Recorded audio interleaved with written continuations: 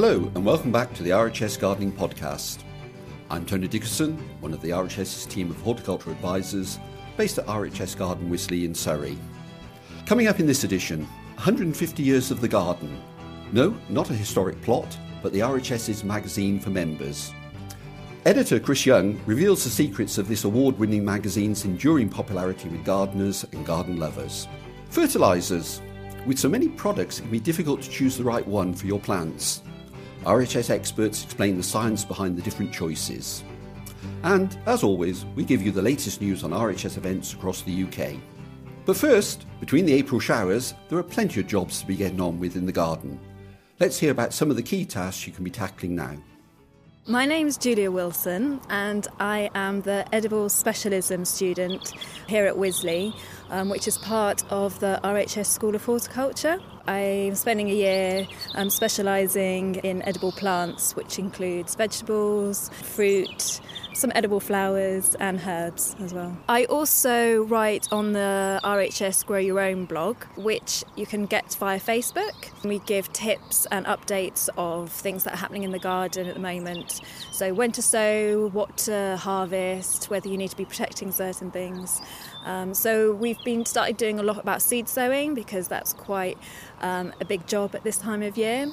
Also, some of the apple blossom has been looking absolutely beautiful, so we've been putting up some pictures of that because it's just nice because spring is here and you've got this colour and it's after kind of all the dreariness of winter and it's like these fireworks of colour and you've got the bees and that's starting to come out, so it's lovely. It gives you that kind of sense of enlivenment.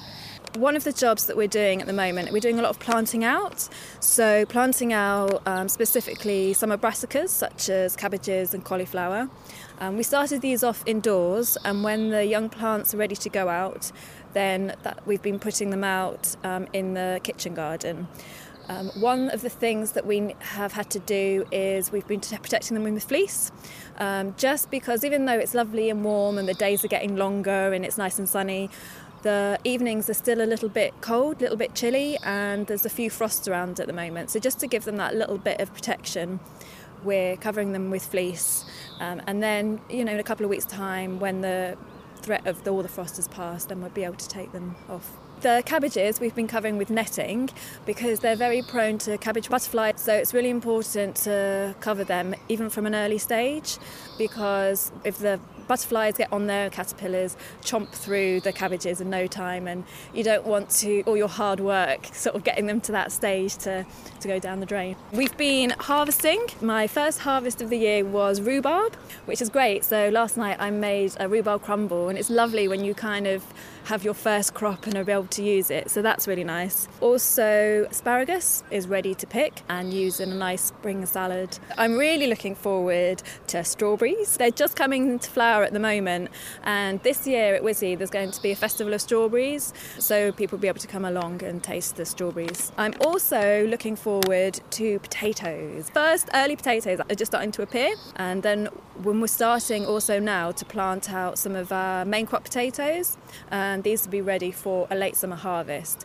So it's good to have a variety of types of potato, having some early and some main crop and some late crops, and then you can kind of spread it out over the year so you don't get too much of a glut at one time. The broad beans are also really looking good at the moment. They're full of flower and the bumblebees are buzzing around them, which is good to see. You can also find more information on all aspects of gardening techniques on the advice pages of the RHS website. There you can also watch video guides to key seasonal tasks. Go to rhs.org.uk/advice. I'm Tony Dickerson, and you're listening to the RHS Gardening Podcast. Now, this April marked the 150th anniversary of the RHS magazine, The Garden. Every month, RHS members receive a free copy through the post. The magazine is packed with beautiful, colourful photographs, information, practical gardening advice, interviews and articles about all aspects of gardening. And of course, news about the latest RHS campaigns and activities. We spoke to editor Chris Young to find out about the history of the magazine and to take a behind-the-scenes look at how it's produced.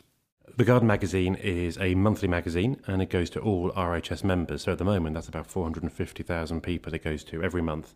And our aim really is to share the best in gardening, to share what we are doing as the RHS, as an organisation, but also to look at what plants or gardens are popular at that time, what jobs to do there are, some of the key practical tasks.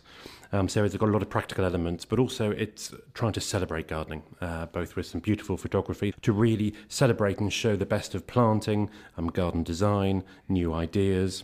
And that can be anything from an alpine gardener who's got a small garden in Hampshire to a large garden in Scotland, or it could be a fruit collection in Wales to a collection of unusual bulbs in Norfolk. And so we're really trying to get across the UK the diversity of plants, of gardens, and people's interests generally. Obviously, photography is so important. You know, the old cliche of a picture that paints 1,000 words is never truer in gardening. And when the photography goes right, you can just transport yourself into that garden, and you can hear the wind, or you can smell the flowers, or you can feel that you're actually in that garden. So photography is absolutely crucial.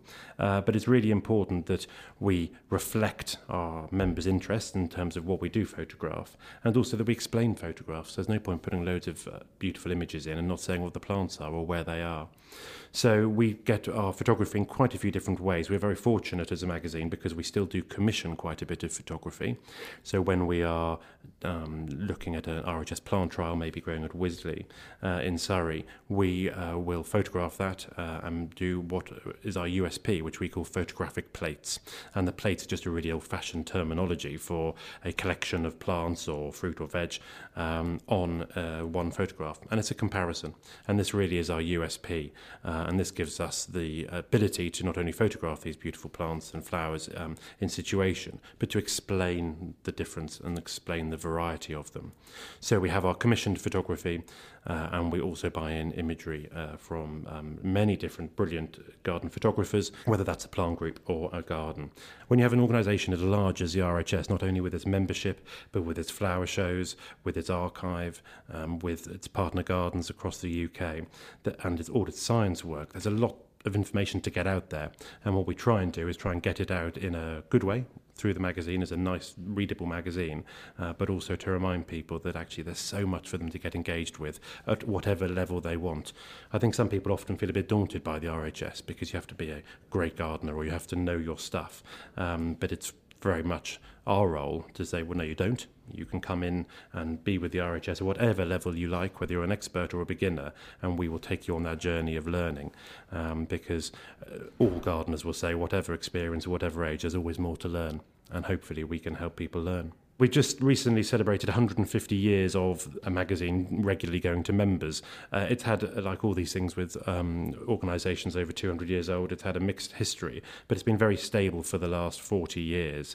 It was renamed The Garden in 1975, which was an old magazine's name by the great naturalist William Robinson from Gravtye Manor, and he had edited The Garden in its former guise, and then the title died out, and then we took it up, or a group of people before me took it up in 1975 and took what was the RHS Journal into The Garden, and over those last 40 years there's been a lot of change within it still, but the premise both of The Garden and of the Journal before that is really to celebrate the RHS and to get that information to its members, who after all are its organisation. Chris Young, editor of the RHS's magazine for members, The Garden. Remember, as well as the magazine, RHS members also get free entry to all 4 RHS Gardens, plus the opportunity to buy priority tickets to our world-famous flower shows. You can find out more about the benefits of becoming a member of the RHS and book tickets to the shows and events on our website. Just go to rhs.org.uk/join. This month, plants everywhere are bursting into life. This is a perfect time to get out and about and enjoy some beautiful gardens. Here are a few of the events and attractions to enjoy in the next few weeks. Join us for a feast of rhododendron displays, advice, walks and more at the Harlow-Carr Rhododendron Show between the 14th and 15th of May. The Harlow-Carr Rhododendron, Camellia and Magnolia Group will be on hand with advice and expertise. And you can join an expert-led woodland walk or talk. And don't miss the rhododendron competition, featuring the very best specimens the region has to offer. Get your skates on, because this weekend, the 30th of April to the 1st of May, all 4 RHS Gardens will be hosting spring fairs. At Hyde Hall, the garden will host the Essex Craft and Design Show, with more than 40 artists, craftspeople and designers who will show and sell fine art, photography, jewellery, ceramics and textiles. Dust off your taste buds for our sizzling Devon Chili Fiesta at Rosemore on the 7th to the 8th of May. This sizzling event will feature chili growers, products and all things hot and beautiful. Our all-weather terrace marquee will house top producers from all over the UK, with chili plants, chili sauces, chili sausages and fudge, and chili preserves to try and buy. And finally, for rhododendron fans in the south, join us at Wisley for the Rhododendron, Camellia and Magnolia Group Centenary event on the 7th and 8th of May. A celebration of 100 years of the group will feature stunning displays, competition classes, features on new cultivars and advice on using these plants in various garden situations.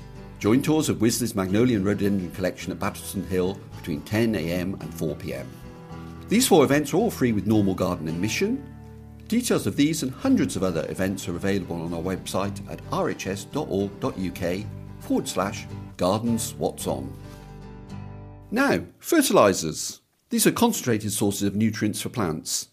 There are hundreds of different types available in shops and garden centres, and you can make your own too.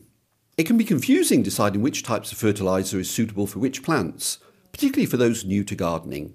And what are the benefits, and are there any risks of giving your plants extra feed? I met with Jim Arbery from Wisley to discuss the science and practical uses of fertilisers. Well, we're here on a beautifully sunny day here in spring. Winter seems to have gone, at least for a day. We're looking at wonderful plants all around us, from herbaceous plants through to great big towering trees, and all appear to be making an awful lot of growth. And we're here today to talk, Jim, a bit about fertilisers, what they are and what they're not. And I suppose we need to start, literally, what is a fertiliser? Fertilisers are essentially something which is adding nutrients for plant growth other than those that naturally occur in the soil. And I guess we've got some big oak trees here. We wouldn't think about feeding those. We would expect their extensive root systems to get whatever they need from the soil and so on. But I guess for most of the other plants we're looking around us here, especially those which are put in the ground and then removed later, like the bedding plants, and of course the trees, some of the smaller trees and shrubs here we're pruning. So I guess we're removing nutrients in those plant materials, so we need to add some to get these wonderful displays that we're looking at. Now, I suppose roughly we can divide fertilisers into what we might call organic or natural and artificial. I mean, what do we mean there by artificial fertilisers? Artificial fertilisers are those that have been manufactured in some way, rather than organic, which might be naturally occurring, such as manures, composts, some liquid feeds which will be directly derived from organic material without a manufacturing process. And I suppose if we're looking at an artificial or man-made fertiliser, I suppose one that the listeners will be very familiar with will be Grow More or Vitax Q4, well-known formulations, and those are what we call compound fertilisers. Now again, what do we mean when we talk about a compound fertiliser? A compound fertiliser is delivering several nutrients, possibly all the main nutrients that would be needed in one fertiliser. So rather than a fertiliser which is what we would call a straight, which would only be delivering one or perhaps two nutrients. So Grow More delivers nitrogen, potassium, as we call potash, and phosphates in a formulation where you can apply it just as one application. Some others, like the Vitax Q4, also include some trace elements as well, because plants need the 3 main elements, nitrogen, potash and phosphate, but they also need other nutrients in lesser quantities. No less important, just need less of them. And I guess the crucial thing for listeners here is that all these products will have what we call the NPK formula, N for nitrogen, P for phosphates, and K, rather confusingly, for potassium or potash. And I guess, most soils are pretty rich in phosphates, aren't they? Most cultivated soils. And I think at this time of year, it's probably nitrogen, which is the one thing that's quite low in the soil because it's soluble, it's washed out. But certainly these compounds, like Grow More, are very easy, for like shorthand way for gardeners to apply some fertiliser around their plants and know that they're at least meeting the main requirements. Basically, nitrogen is what encourages strong green growth.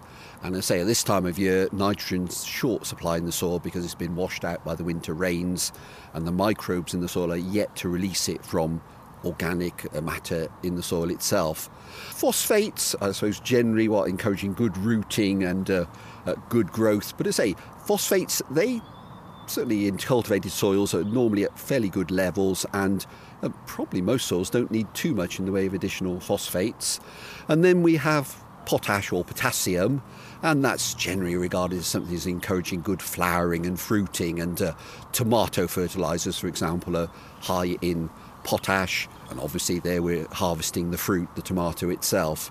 Those compound fertilisers, they really combine the three main elements, but we further divide them sometimes into what we call slow release and controlled release. Now I think this is something, again, gardeners get confused about, Jim. They're not the same thing, are they? No, slow release is when they're in a form which will break down slowly, which will probably be in the case of Vitax Q4, also something like bone meal, but it's not actually controlled. Controlled release are fertilisers which are usually in a pelleted form, so they're coated with a coating, and that breaks down slowly in a controlled way, or a fairly controlled way. It will depend on soil moisture and temperature about how fast it does break down, but it's controlled rather than just releasing slowly. We also talk about liquid feeds, and we'll say a bit more about those in a moment, but again, going back to the main elements, if you want to feed high amounts of nitrogen early on, then the gardeners will probably be looking at a product such as sulphate of ammonia. And if you want to boost the amount of potash or potassium, then there's sulphate of potash. We call those straights. They're just, if you like, in a sense, pure elements of those particular fertilisers. But I say, most gardeners will use a general compound fertiliser early on. And if they're organic gardeners, though, they'll be looking at other products. And, what would be the sort of organic equivalents of Grow More, Jim? There are some equivalents. Blood, Fish and Bone aims to give an equivalent of something like Grow More, because it has the blood is the nitrogen and the bone particularly the phosphate and so on. So it gives a reasonable mix of NPK, nitrogen, phosphate and potash. Also pelleted chicken manure will give all three, although it's more nitrogen than the other two. So they're both going to give some of each. Actually, most of the organic materials will be giving more than just one. They don't tend to really be straights in most cases. I suppose if we're talking about natural-based products, Jim, we've got garden compost and also, of course, animal manures, which certainly gardeners who follow no-dig regimes and so on rely very much on manure and so on. What about garden compost? As a source of nutrients, how useful actually is it? Both manures and garden composts are useful. Garden compost doesn't have a huge amount of nutrients in. It tends to have more potash relative to nitrogen, whereas manures tend to have more nitrogen than potash, roughly speaking. They're useful because they also improve the structure of the soil and often the moisture holding ability of the soil, or in the case of clay soils, actually improve the drainage of the soil. So they're useful in more than one way, and they're giving a certain amount of feed. It's not a lot of feed, but it is useful. You might sort of say organic gardening is all about actually feeding the soil, whereas with the artificial fertilisers and so on, we're usually talking about feeding the plants. But organic gardeners have this approach where they're looking to feed the soil, build up the community of soil organisms in the soil that in turn break down the organic matter and release the nutrients in them, very often in a rather slow release form. But it's a different approach to gardening, and it's one that's certainly very popular and increasingly popular as many gardeners want to switch away from artificial fertilisers, which do involve large amounts of energy and raw materials. How do you make a choice here? Well, generally speaking, any organic matter is good for the soil, so you'll be feeding the soil and improving its structure and the natural community of organisms within the soil. After that, most gardeners say if you apply a compound fertiliser, Grow More, or if you're organic, Fish, Blood and Bone, those certainly will provide the basic elements especially applied in spring, late winter, spring, when plants certainly need those. Over and above that, of course, there are then specialist crops and specialist feeds and so on. And, where would one be looking, Jim, to use particular types of fertiliser? Well, you get some that are given a sort of name. We've got tomato fertiliser, as often known, which essentially is a liquid feed fairly high in potash, actually useful for a wide range of plants because it encourages flowering and fruiting, often fruit plants, many vegetables, but also flowering plants as well. It's very good. Rose fertilisers, they're usually, again, high in potash, but they're ones that would be applied as a base dressing rather than as a liquid feed, and they're usually very good for fruit, since roses are quite related to fruit. The fact it says one name on it doesn't mean you can't use it for several different crops, really, or plants. Yeah. And I suppose that's actually crucial, isn't it? If you're an exhibition grower of flowers or fruit or vegetables, you probably want a precise fertiliser for your agapanthus or your marrows or whatever. But for the general gardener, if you look at the NPK formula, if you want something to put on your tomatoes or to encourage your fruit trees to produce strong, good, healthy fruit, then you'd be looking for potassium, potash, and it really doesn't matter if the product's labelled agapanthus feed or tomato feed or whatever. It's that NPK formula, isn't it, that's crucial in actually determining what's actually available there for the plant. Yeah, it certainly is, and when you're choosing fertilisers to buy, when I'm choosing them, certainly if I'm buying some for at home, I will look at the analysis of what's in them, how much of each, and decide that way rather than what it says, whether it's tomato, potato, rose or whatever. I'd be looking at the analysis. I was discussing fertilisers with Jim Arbery at our Wisley garden in Surrey. You can find more information about plant feeds on the RHS website. Search fertilisers at rhs.org.uk/advice. So that's all we have time for in this edition. We'll be back in a fortnight. Until then, remember to follow us on Twitter at @the_RHS and like us on Facebook. For now, from me, Tony Dickerson, and all the RHS Gardening podcast team, goodbye.